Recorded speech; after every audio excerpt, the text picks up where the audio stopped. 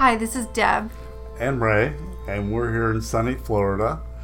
And we're doing a podcast today that we hope you'll enjoy. We're going to be speaking with Kathy Ann, who's on the phone. She has some really amazing stories to share with us. We're really looking forward to it. Hey, Kathy. How do you do, you two? Kathy here. Nice to meet you. We've heard a lot about you. Same here. We hear you have all kinds of, you're really tuned into your soul. We are too. Yeah. I sort of shifted gears. I've gone from writing romance and paranormal romances too, and I've always done it because my heart is in romance. I think that, happily ever after is what life is all about. What my focus now is really, it's in a spiritual growth venue. I have a podcast called Simplicity of Soul because I have become so in touch with my soul due to an experience I had back in the 70s that took me so long to just understand. But now that I got it, I'm going there. You know what? I'm all about soul living and sharing the love we have in our hearts with everybody we know. And if you do it as a romance writer, look at people like Tracy Hall and Heather Graham, and they just really know how to share life situations through fiction, and it's all work in the same direction, isn't it? I agree with you 100%. I believe even though if it's a fictional story, it's based on real-life events, even if they're not true events to the person who's writing them, someone, somewhere is going to find that connection. Exactly. And I understand you guys are really into past lives, and I am aware that I have had past lives, but you know what? To so many people, it could be just fiction, or it could be a thought I had or an idea I had, so I can never prove the truth behind it. But, so I support you guys in what you do in that venue as well. Do you have an experience that you wouldn't mind sharing with us, a past life? Sure, I will, with the understanding that it's something that I believe to be as true that happened to me, and whether or not anybody else does, it's okay. I don't want to be, because when you talk about past lives, people think, that's either very cool or they're roll their eyes or they want to run the other direction. Well, and then there's the people that absolutely, when they hear it, their eyes light up and they want to share their story. And you happen to be one of them, so we would love to hear your story. I was doing a lot of energy work with some wonderful people, and I've always had this neck problem, like this arthritic neck, and I remember my chiropractor telling me once, boy, man, you've got the neck of an 80-year-old woman. How the heck could that be? And I just said, well, don't know. So I was doing energy work with this gentleman one day, and, I don't know if you're familiar with doing energy work, but you start at your toes and you work your way up, and you just, feel like you are in tune with your whole body. And right. I got up. I'm familiar with Reiki and Theta healing. Oh, that's right. I read that about you. That's right, Deb. Okay, so got to my neck, and I was totally stalled. I was just, I don't want to go any further. I don't want to do this anymore. And he was just like, you know what, you have to trust the process, let it go. So I did, and I felt the rest of the energy like shoot right up to the top of my head. And when I did, I had a flash of this little squat, fat, toothless, gray-haired lady. And she was in the woods, and I'm going to say Germany, like in medieval times. And she was, she was a sweet little thing, but she was funny looking as all get out. Yeah, scraggly gray hair, missing teeth, just like okay. Some sort of little haggy lady you'd find in the woods in medieval times, She was I want to say a healer, but, she worked with herbs, and I guess all the village people used to come to her for solutions and stuff like that, and they were hanging her because she was a witch. And I realized that I didn't realize. I thought to myself, oh, my God, that was me. And while she was being hung, she wasn't thinking, oh, my God, I'm going to die. She's like, oh, my God, they don't get me. They don't understand what I was doing. This is so sad. And when I had that image, and it was just a flash in my head, I just had that energy burst, and now my neck is fine. So wow. I found that as a very interesting insight, for whatever it's worth. You know, I am not going to say it's true, but, you know, I felt like I could own that one. If you feel that way, I mean, I think our highest and clearest thought is our intuition. And if you feel it, then I believe it probably happened. Otherwise, why would that image come to your mind when you're doing energy healing? Isn't that the truth?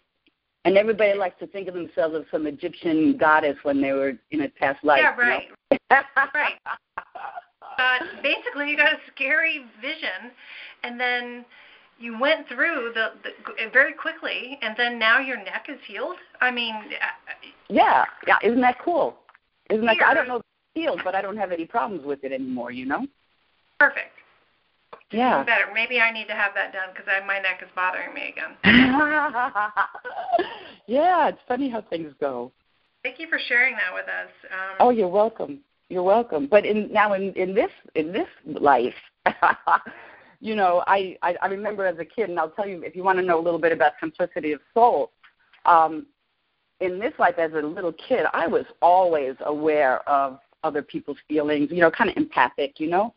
I think we all are. Some of us are just in tune with it, and others are not. You know, but correct. Some don't. But I was raised in a very religious family, and there was a lot of understanding about souls and God and all that good stuff. And I was raised Catholic, so you heard about the Lady of Fatima and Lourdes and everything like that. And I always thought that was really cool to be able to have a connection with the divine. And, you know, is it possible? Well, in my early 20s, right after I was married, my mom took us to, we thought was going to be a road trip. She didn't tell us where we were going till we got there, and it turned out it was this charismatic healing mass. And I was like, hey, what? This isn't a road trip. This is sabotage. I didn't know what I was like, was there something wrong with me? Is there a reason you're taking us to a healing mass? But that was just my mom. You know, she was really into that stuff, and she loved it, so she thought we would. So we get in there. It was actually beautiful. I was pleasantly surprised. There's a lot of activity going on. The priest who was hosting it, his name was Father Ralph Diorio, and I don't know if he's still alive, but he was a pretty powerful dude, and I was impressed. But what happened was he had everybody holding hands, and he said that everybody should just close their eyes, and he was going to pray, and we should just listen because his one prayer would be all of ours. And so, yeah, I thought I could do this. This is cool. I'm holding hands with my mom and my brother. And he's praying. He's saying these beautiful things, you know, talking about angels and the Holy Spirit and all this good stuff. I'm like, yeah, that's great, that's great, that's great. Well, all of a sudden I hear these bangs and this bumping and this thumping, and I open my eyes, and people are falling down all over the place, and they look like they're dead. And I was like, wow, this is not cool. And my sister Rosemary, she runs out of the church and locks herself in the car. I found that out afterwards. And Father Diorio was saying, don't touch anybody. They're fine. They're fine. Their souls are connecting with the Holy Spirit, so they're losing their motor skills. They're fine. And I was like, oh, no, this is not going to work for me. But I was like caught in the middle of the pew, so I couldn't get out, and I was terrified. I didn't think, you know, there would be a fearful moment in the church, so I was a little stunned, but I was really terrified. So I couldn't get out of the pew. There was too many people on either side. So I just jammed my eyes shut. And, you know, as I said earlier, I was raised in a real religious family. I thought I had a great connection with God. And I just jammed my eyes shut, and I said, okay, God, listen and listen good. You know, I know you're out there. You know I love you, but I'm not going down. And, yeah, I was setting the parameters. Did he respect the parameters? He did, because what happened was instead of taking me down, he filled me up. He just, inside my head, it became like incredibly bright spotlight white. And wow. Yeah, and dig this, though. This triangle appeared. Now, this is all going on inside my head. But the triangle was like a triangle.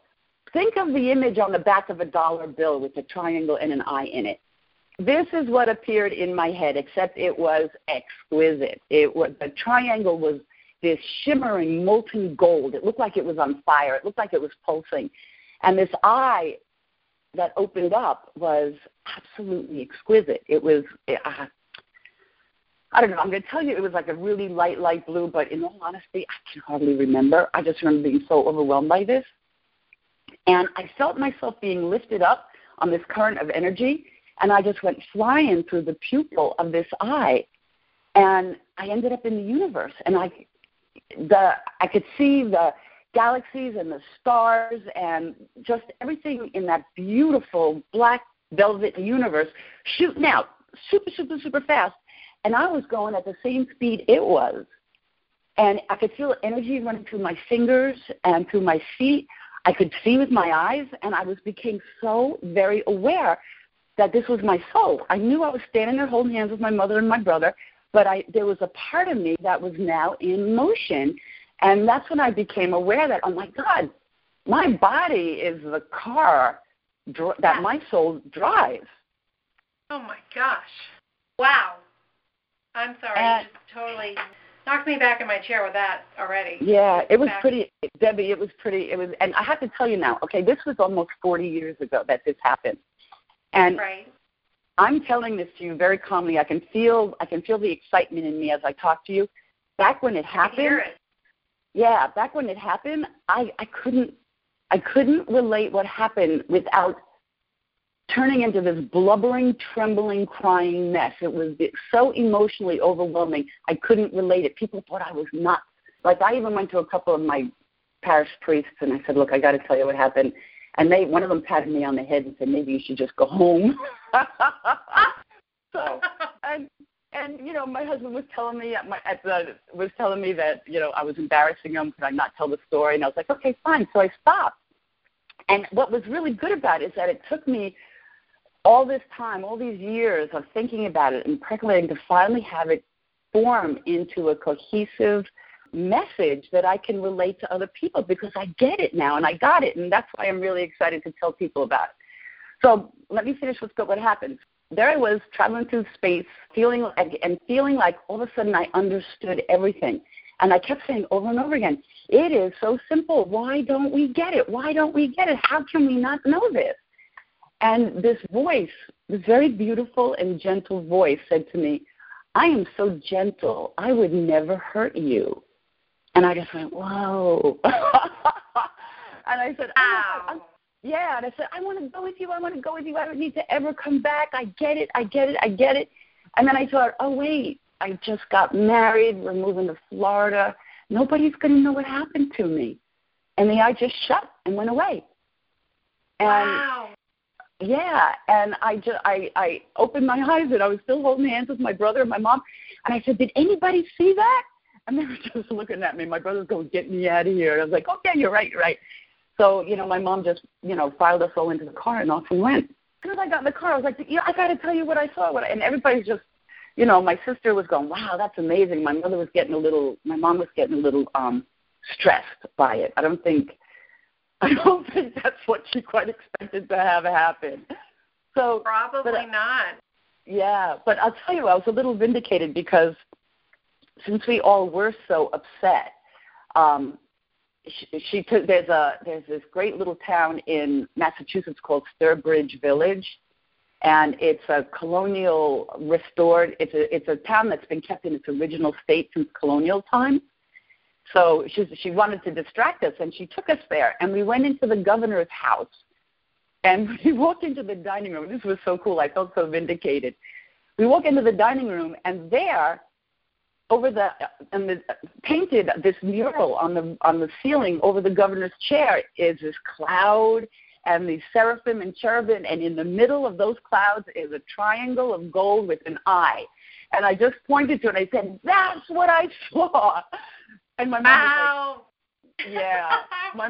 My mom was like, you know what, let's go home. And that was the last of it. But now that I understand the message, which is what my podcasts are about, now I'm talking about it because I feel confident. I realized it was a phenomenon that, Moses saw the burning bush. You got lucky.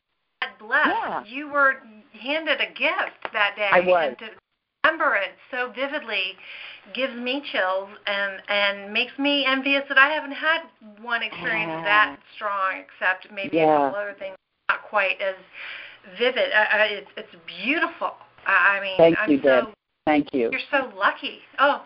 Yeah, well, you want to know what? I have to tell you, I begged for that moment because when I was growing up, hearing all those stories of the Blessed Mother appearing to the kids in Fatima and Lourdes, and I used to think, why not me? I'm a good kid. Why not me? And I used to really spend a lot of time talking to God when I was a kid, and that's kind of weird for a kid, but that's how I was. So for this to happen in my adult age, I think I sort of asked for it. I was asking for it all my life as a kid. And now, look, given the state of the world as it is and seeing how much is going down and how we look at the millennials and the younger generations coming up and they're going, what did you guys do? How are we going to fix this? I realize that what's missing, we've got the ego, which is run amok in our society, and I do believe that's what's causing all the trouble. When we have our fabulous intellect, which is coming up with all of these wonderful inventions and technology, but we're missing the third wall to the triangle, which is soul thinking. And if we were to conduct our intellect and our ego in conjunction with our soul connection with our Creator or the universe, we won't make any mistakes. We will do it right. And we just have to connect that one wall and we'll be fine. So that's my mission, and that's what I'm up for. My whole goal is to enlighten people to the fact that their souls exist within them for use now as an organ or a tool like our eyes and our hearts and our lungs or a hammer.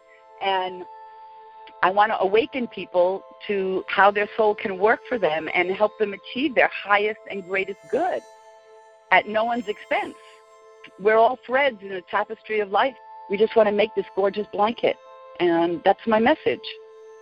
Thanks so much for inviting me to talk with you guys today. It really was a wonderful experience. Thanks for sharing. Thank you for sharing with us. You're very welcome. Thank you so much for listening. Thanks for listening to the Mystic Scribblers podcast, where Ray Carriger and Deb Lawback, authors of A Twisted Series, a steamy past life romance series, have interviewed Kathy Ann from Simplicity of Soul. Be sure to check out mysticscribblers.com and simplicityofsoul.com for more information about these and other podcasts.